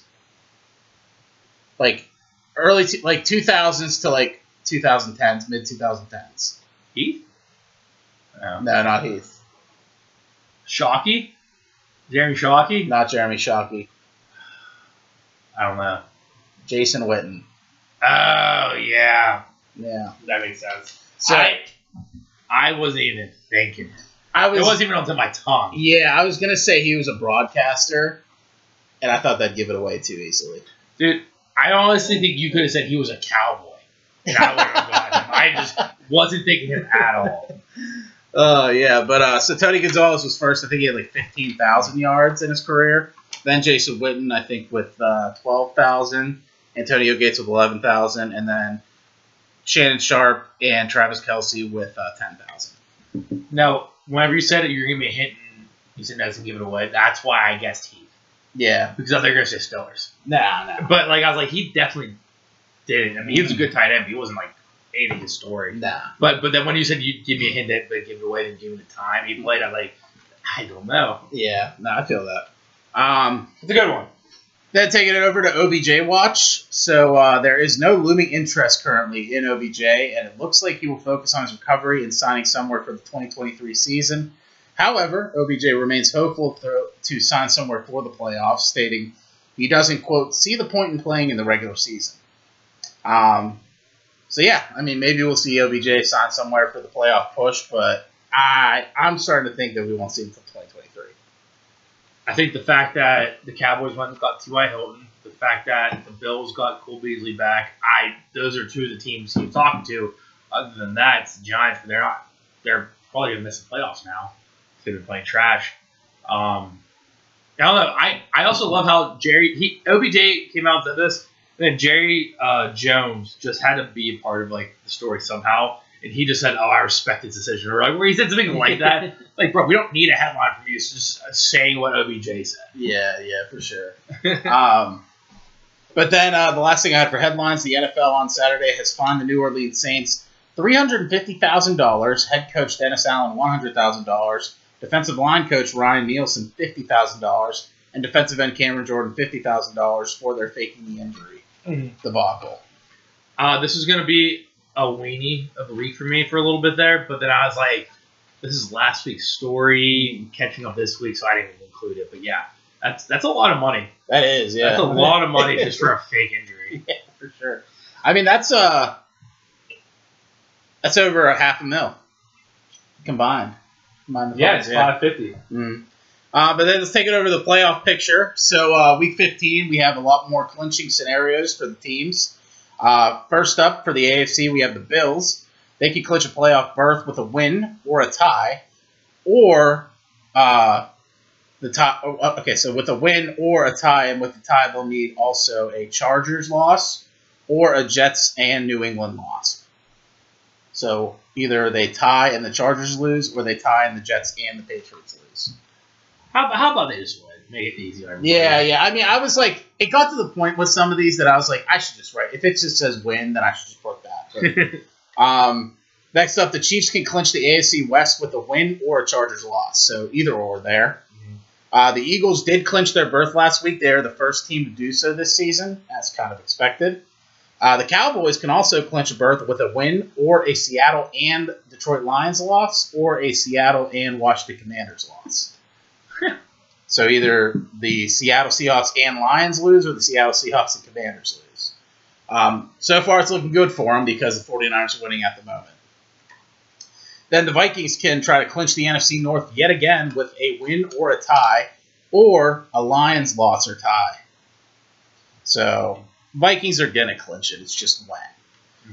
Then the 49ers tonight, they can clinch the NFC West with a win. Dude, it's kind of wild with the 49ers. Obviously, they traded for Christian McCaffrey, but I swear, dude, they were like 2-4 yesterday, and I blinked. Now they're 9-4. It's crazy. They've been on I think a 6 or 7 game win streak. Yeah, to be honest with you, yeah. Like that's why, like when I started, like when I first put them on the list, they were like not a great record, but like they were on a 4-game win streak. I was like, how do you not put them in there? You know, that's like a very hot number right there. And then for the actual playoff picture for the AFC, if the season ended right now, we would have the 1 seed be the Bills, 2 seed be the Chiefs, 3 seed be the Ravens, 4 seed be the Titans. Then our wild card teams, starting at the 5 seed, would be the Bengals, 6 the Dolphins, and then 7 the Patriots. Which means we would have the first round matchups be the Bills have the bye, the Chiefs play the Patriots. That's a cool matchup, but Chiefs by a landslide. Then we'd have the Ravens versus the Dolphins, a nice little rematch and hopefully redemption for the Ravens there because they got cooked in that fourth quarter against the Dolphins. And then we'd have the Titans versus the Bengals, which I'd take the Bengals there. Yeah, I mean, it's cool because like the Chiefs-Patriots are only cool because whenever Brady was still in the Patriots, that was a cool playoff match we got 2 years in a row. But so that is kind of history there, but you're right, the Chiefs would won that. Ravens-Dolphins, go Dolphins, but the Ravens probably won that. Well, let's see how the weather game goes in Buffalo. Yeah. Because if we're talking like January Baltimore game, it could be snow. And if the Ravens are home and the Dolphins are coming, could be a snow game and it could be a Ravens win out of that. That's actually a good gut-wrenching moment that after Tua, whenever the reporters were asking about how he's going to play the snow or something like that, he's like, guys, it snows in Alabama. It does not nearly snow the same way in Alabama as it does in Buffalo. Like he's no idea what he's getting into. Yeah, it's good. Like it might like have a dusting in Alabama. Yeah. This is gonna be you're gonna have lake effect snow hit you in the face, dude. You have no idea what this is like. Like wind chills of negative 10. Yeah. Like it's gonna be hell, man. And he went to Alabama. He grew up in Hawaii. Now he lives in Miami. He has no idea what's coming for him. Oh, it's gonna. I really, I can't see it. If the NFC though, over the NFC side, we'd have the Eagles as the 1 seed as expected. Then we'd have number 2, the Vikings, number 3, the Bucks, or number 3, the 49ers, number 4, the Bucks, sorry. Then your wild card team, starting at the 5 spot, would be the Cowboys, 6, the Commanders, 7, the Giants. So, good job, NFC East. But we'd have the Eagles on the bye, the Vikings playing the Giants, which I don't know what to think about that matchup. The 49ers versus the Commanders, I'm taking the 49ers in a landslide victory there. And then again, Bucks Cowboys. I mean, I'd like to say the Cowboys, but the Bucks just have the Cowboys number. 49ers, Commanders. Didn't Shanahan start on the Commanders? Maybe. I think he did. So that's a little revenge game for him. That's pretty cool. Of course, also fantasy, just talk real quick. Christian McCaffrey just scored a touchdown. So both touchdowns are by Kittle and McCaffrey. They're both on my fantasy team, but they're on the teams I'm on. That's okay. Of course, so. That's okay, because that's one touchdown. Like, that's... I know, but they're both playing great. If they put 2 up, then it's like, You couldn't save one more week. Yeah, exactly. That's where I get concerned when I'm on the bye week in fantasy. But all right, let's take it over to the Week 15 Pick'ems. Pick'ems. Are you ready? Pulling up right now. Okay. So, yeah, like I said earlier, the score is currently Ryan with 131 points, me with 129, and we both took the 49ers for Thursday Night Football, and it's looking good at the moment. Yes, sir. And I have my list. All right. So we have Saturday games for the first time all season. Starting off, 1 o'clock on Saturday, we have the Colts in Minnesota versus the Vikings. The Vikings are 4.5-point favorites. And I have the Vikings. I'm assuming you do too. I, too, also am going to go with the Vikings here. The Colts are just so bad. Mm-hmm. And I know the Vikings' defense is bad, but, like, I can't see the Vikings losing this game, especially... Wait, what time's the game Saturday? Is it 1? Okay, then, yeah, they'll win. But it's still standalone, so I guess it's kind of prime time. All right. Next, we have the Ravens in Cleveland versus the Browns. The Browns are 3-point favorites. Lamar is still out. That's probably why. I don't see Huntley on the report, so I'm assuming he's playing. But I do have the Browns. I'm going to go with the Browns, too. I think this might be the game where Deshaun Watson kind of gets the official rust off of his back here. Mm-hmm. Plus, Huntley, even if he does play, he's probably going to be playing hurt. And their backup... He's not even a real quarterback. Huh? Backup's not even a real quarterback, right? I don't know. He was very bad, though. That Steelers-Ravens game was so bad last week. It was abysmal. But yeah, I'm gonna also go with the Browns because at the end of the day, even if Deshaun Watson sucks, Nick Chubb is gonna run all over this team. So yeah, I'm pretty sure he wasn't a he was a practice squad guy. They just had dressed as a wide receiver, but he's also a quarterback, I guess. I don't know. All right, next we have the last game on Saturday, 8:15. We have the Dolphins in Buffalo versus the Bills. The Bills are 7-point favorites, and we're both on Bills, correct? We already kind of talked about this. Yeah. All right, so let's move on. We're not talking about it. Next, 1 o'clock on Sunday, we have first game, Pittsburgh Steelers and Carolina versus the Panthers. The Panthers are 2.5-point favorites. Don't know what quarterback's playing yet, but I obviously have the Steelers. So, yeah, I don't go get the Steelers. I'm going Panthers. I mean, they're home. They're playing hot right now. Your boy Sam. Kenny's not playing. If Kenny plays, the Steelers are winning this game, but I don't think he's going to play. I think Mitch Trubisky stinks it up. Mason Rudolph comes in, and it's not enough time to, cover the gap that there is.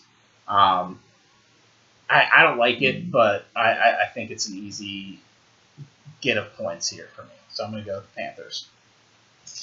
You're a traitor. All right. Next we have the Crackheads in New Orleans versus the Saints. The Saints are favored by 4 points. I have the Saints. I have not been on the crack all year. See, so Ritter's starting. God, this is tough. Oh, So God, that's where if Ritter comes in and absolutely kills it, then that's completely different. But exactly. it's too much of a question mark, and there's not really anyone like there to help him out. So I think it's gonna be rough. And the Saints defense, I think, is pretty solid. Yeah, you got Kamara. Who's the starter for the Saints right now? Is it still Dalton? Mm-hmm. Yeah, looking ahead, we're gonna have some weird games, so I'm gonna go with the Saints. I'm just gonna match you on this one. I don't know where to go with that. All right, next we have the Eagles versus the Bears in Chicago. The Eagles are 9-point favorites. I'm going Eagles, but for some reason I can see the Bears randomly pulling this out of their ass. Well, like a trap letdown spot. Bears are home, right? Yeah. Yeah, I'm gonna go Eagles as well, but I could see that. But like, because the Bears are kind of trying to tank at this point, but like they're still pretty decent, so I don't know what can happen. I mean, it's just if Justin Fields can come to play or not. Next, we have the Cowboys in Jacksonville versus the Jaguars. The Cowboys are 4-point favorites. Jaguars are playing good, but I'm going the Cowboys. I mean, the Cowboys they're a legit good team. Yeah, I'm also going with the Cowboys. I'm rooting for the Jags though. Same. So this is like a future 50-yarder, but I think Trevor Lawrence is gonna Be the guy. be the guy next year. Like I think he's gonna be like the holy shit, where did this guy come from? Steal of the draft kind of thing. Like I think he's gonna have his moment next season. Because it's already starting to show, and it's towards the end of the season. The Jags aren't going to do anything, probably, as far as playoffs go. Maybe they sneak into that 7th seed, or no, they'd probably win division and get into the playoffs somehow. But I don't know. We'll see. But I'm going to go Cowboys as well. All right. Next 1 o'clock game, we have the Lions versus the Jets in New York. The Jets are 1.5-point favorites. I have the Lions. You have the Lions. I was hoping you went Jets, but no. I have the Lions are playing really good right They now. are playing. Mike really White good. may be hurt. Yeah. I do like Bam Knight. Zadana Knight, or whatever the heck his name is. He's like Robert Saleh's guy right now, and he's doing really good for the running back system with all the injuries. I'm gonna. Yeah, I'm gonna go with the Lions as well. I mean, they're just a very hot team right now, and they're probably hungrier at this moment. All right, and the next game we got the Chiefs in Houston. I think it's in Houston. Oh, sorry. No, you're good. You're good. I put my map down for a second. Yeah, we have the Chiefs in Houston versus the Texans. It is Houston. We have a spread game. The spread right now is 14 points in favor of the Chiefs. Is this 1 o'clock or 4 o'clock? Last 1 o'clock game we have. Okay. So it's my turn to pick. I'm gonna say Chiefs win by. You know what? We're gonna take last week's official spread, 17.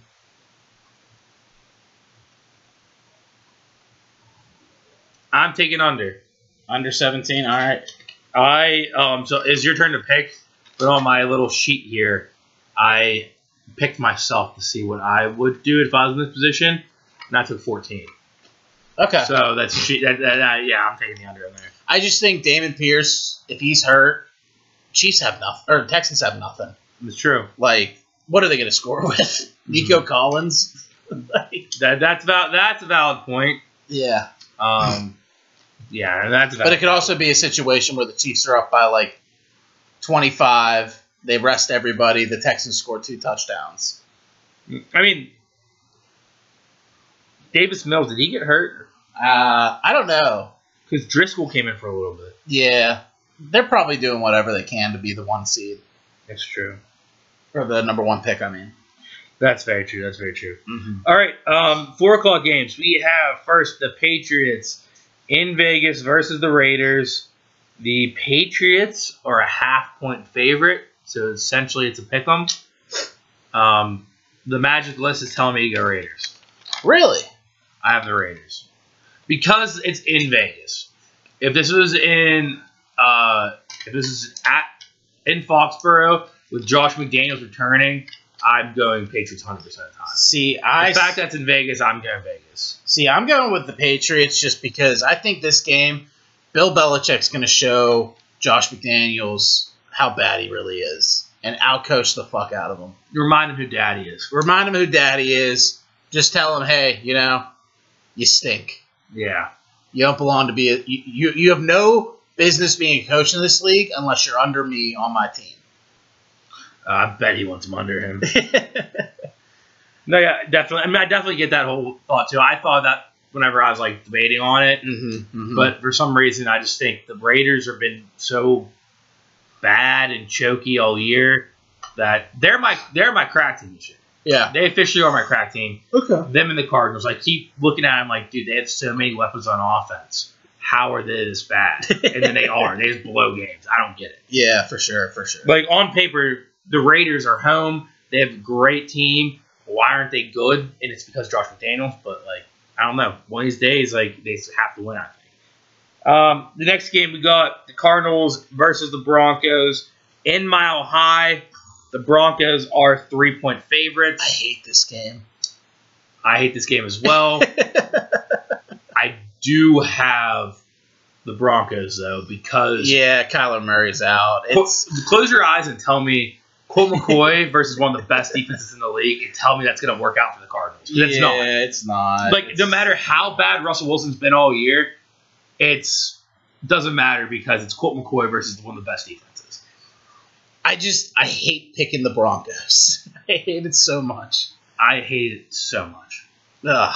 All right. Oh. The next 425, we have your Tennessee Titans in LA versus the Chargers. The Chargers are 3-point favorites.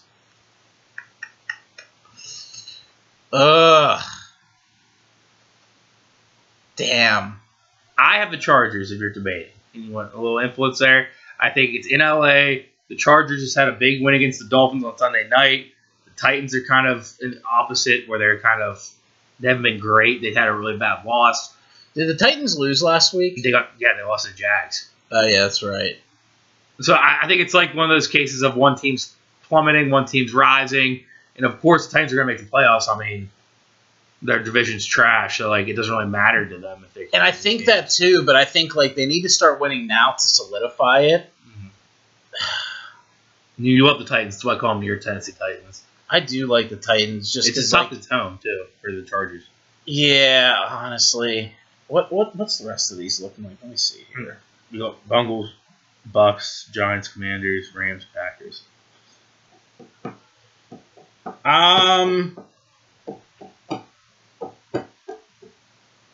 Yeah, I'll match you on the Chargers. All right.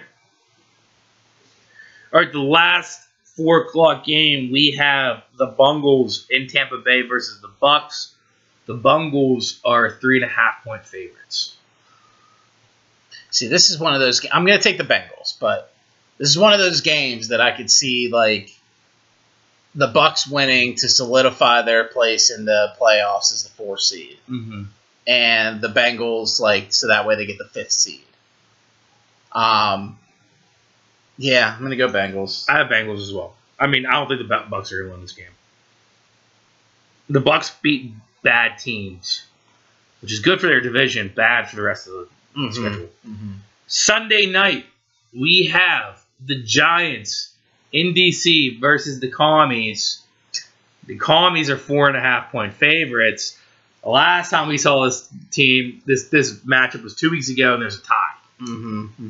Tie is on the table if you want to take tie. I'll give you 5 points for a tie. 5 points for a tie? There's no way they tie again. That's what I'm saying. I'll give you 5 There's points. absolutely no way they tie 10. again. If you take tie and they get to tie.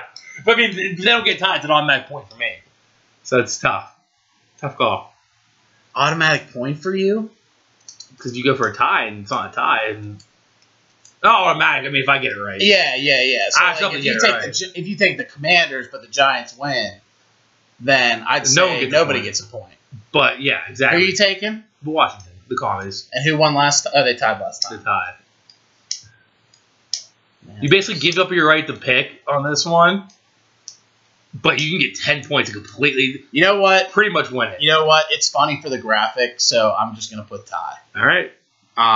Besides, I think the Giants are going to win anyway, so why wouldn't I go for the tie? You go for more points because you're going Yeah. to go opposite me anyways. Yeah, exactly. I mean, I just miss out on a point, but But that you would have done it anyways if you won Giants. But make sure you put plus 10 next to the tie so you don't forget. So I don't try to short you. Because if you get it, if there's a tie, I'll shit my pants. you win. I'd probably win. You're up 8 points going into fucking. Would that be the yeah. biggest collapse in history if I lost after getting a 10-point play? That's like blowing a 3-1 lead. That's literally blowing a 3-1 lead. Dude, that would be insane if I somehow come back. That would be Because we insane. count playoffs, so like there is opportunities. I just have to pick. But usually we match on the playoff picks early. But and if then I'm by down the 8 late- points, I'm going opposite. Yeah. Like how I kind of pull away at the end even more because you have to Yeah. go opposite for chances. Dude, how funny it would be if they tied though. Like, I honestly, I'm thinking personally, we just watch on this and the Giants win, and I just miss out on a point. But that's I'm kind of rooting for a tie. I kind of want to see. I kind of see what happens. dude, if it's a close game, I'm gonna be like on the edge of my seat. That this would be great. This would be a great clip to pull out if they tie. Yes, would be. Yeah, like me just saying they're never going to tie. Take 10 points if they tie. You might want to save this clip just in case, so you can just post it real quick. Yeah, just immediately right out there. I will. But finally, Monday night, we have the Rams in Green Bay versus the Packers. The Packers are 7-point favorites. I'm going Packers. I don't know. You're looking at me like I'm going to go Rams. I mean, it's in Lambeau. I mean, you have to. Is Aaron Donald playing? I don't know, but yeah, I'm going Packers as well, just because it's in Lambeau. If there's weather, I don't think the Baker Mayfield Rams are gonna figure it out in time. I think healthy Stafford is still Packers. Really? Yes. Donald too? Yes. No Cooper Kupp? 2 fully healthy teams minus Cooper Kupp. Yeah, not Cooper Kupp. I don't know though. Like Aaron Donald, I could see him like getting taking down Rodgers a bunch and making it a tight game, and the Rams winning. Yeah, I just think in December in Lambeau it's tough to play. Yeah, true. Especially if you're SoCal indoor stadium boys. I think Rams. Rodgers has like a really good record in December too. Yeah, I mean I can see that's where he wins most MVPs. Yeah, Is in December. So All right. the scream just screams Packers to me. So we have 4 differences, including the Houston. We have a spread. You have the Steelers. I have the Panthers. You have the Chiefs winning by less than 17. I have them winning by more than 17. You have the Raiders. I have the Patriots. You have the Commanders. I have the Giants and Commanders tying for a 10-point swing. That's hilarious. It's going to be so funny when I write Giants and Commanders tie on the graphic. Dude, that's gonna be hilarious. Yeah, that's going to be funny. All right. Yeah, so no pop culture this week. Yeah, There's a lot of technical difficulties this week, if you can't tell, because we don't sound quality because we're just talking into Yeah. the laptop from a distance. Talking Dirty took some L's this week. So we're just skipping pop culture. Ryan forgot his laptop. Then we used my shitty laptop, and I forgot to plug in the one cord for the mic for like the entire NFL segment. Which arguably it sounds better probably than NBA, but we're just The gonna NBA sounds cleaner, but this sounds louder. yeah, for sure. Yeah, we're just gonna cut our losses at the pop culture, and then we're gonna. And just so everyone knows, we're thinking about just not doing a pod this week. Yeah, we were probably the closest we've ever been to just like not doing it. Like skipping it for the only other time I think we almost skipped was super early on. You were sick, and you couldn't do it. Oh no, I was high out of my mind. No, was that it? No, because it was the Matt Snart's rope. was it high? Yeah. Oh. Well, either way, I just I literally was seeing shit move and stuff, and I was like, I can't do this right now. Yeah. And we even skipped that week. I literally plugged in my headphones to my laptop and just did solo for like a half hour. I was such a son of a bitch that night. I'm seeing things. Like, I can't do the podcast. I'm seeing things. Yeah, I saw like the walls moving and shit, and I was like, I can't do this right now. I can't talk about NFL football right now. I can't focus. That was like episode 3. Was it that early on? It was sub 10. It was in the first 10. I don't know. Our pop culture this week is just us reminiscing about the pod. Yeah. I think it was because I remember doing a half, making it like a half of episode. Yeah. So technically, I think we're on episode longer than what it is. It's just like I counted that episode as maybe 4.5, Yeah. and then the 5 was just like actually 6. So this is episode 171, but realistically it's 172. All right. I'm fine with that. Yeah. All right. All right. Shout out to everyone who listened. Don't tell your friends about our podcast this week. It's a bad podcast to say. Hey, it's a bad week to say, hey, check out my friend's podcast. Because this is bad. They'll listen like, dude, what the fuck? Tell them to listen to last week. Yeah, This episode's for the diehards. Yeah, for sure. But all right, 2 Chainz line of the week. Trap jumping like the corridor. Mean it jumping like Vince. I like that one. That's good. Basketball references always get me. Absolutely. All right. All right, see you guys. Peace out. In case you couldn't tell, I guess I'm doing well. This is just part of our survival. She said that I don't care as she swept back her hair. I guess this isn't our revival. The ocean view gets me every time. I know I'm out of line, but I know that it gets better. Come on, show me a sign as we're dancing here in the perfect silent weather. Dance all night to the beat, beat, beat. Feeling the sand on your feet, feet, feet. When the sun rises, take a seat, seat, seat. Only then will you know what I mean. Baby, you're messing up my phrasing. These questions that you're raising, just know you really drive me fucking crazy. And even though I like your state of mind, right girl, wrong time. Baby, you could have been my lady, making me all hazy. You really had me going on that night. But even though I like your state of mind, right girl, wrong time. Now that some time has passed, the days are moving fast. We need to get to where we're going. No matter where you go, even a stone's throw, the things you learn are always showing. Oh baby, I think I know why you aren't left behind. These things are contradicting. I know somewhere that I will pass you by with a sunset in the sky. Do you know what I'm saying? Dance all night to the beat, beat, beat. Feeling the sand on your feet, feet, feet. When the sun rises, take a seat, seat, seat. Only then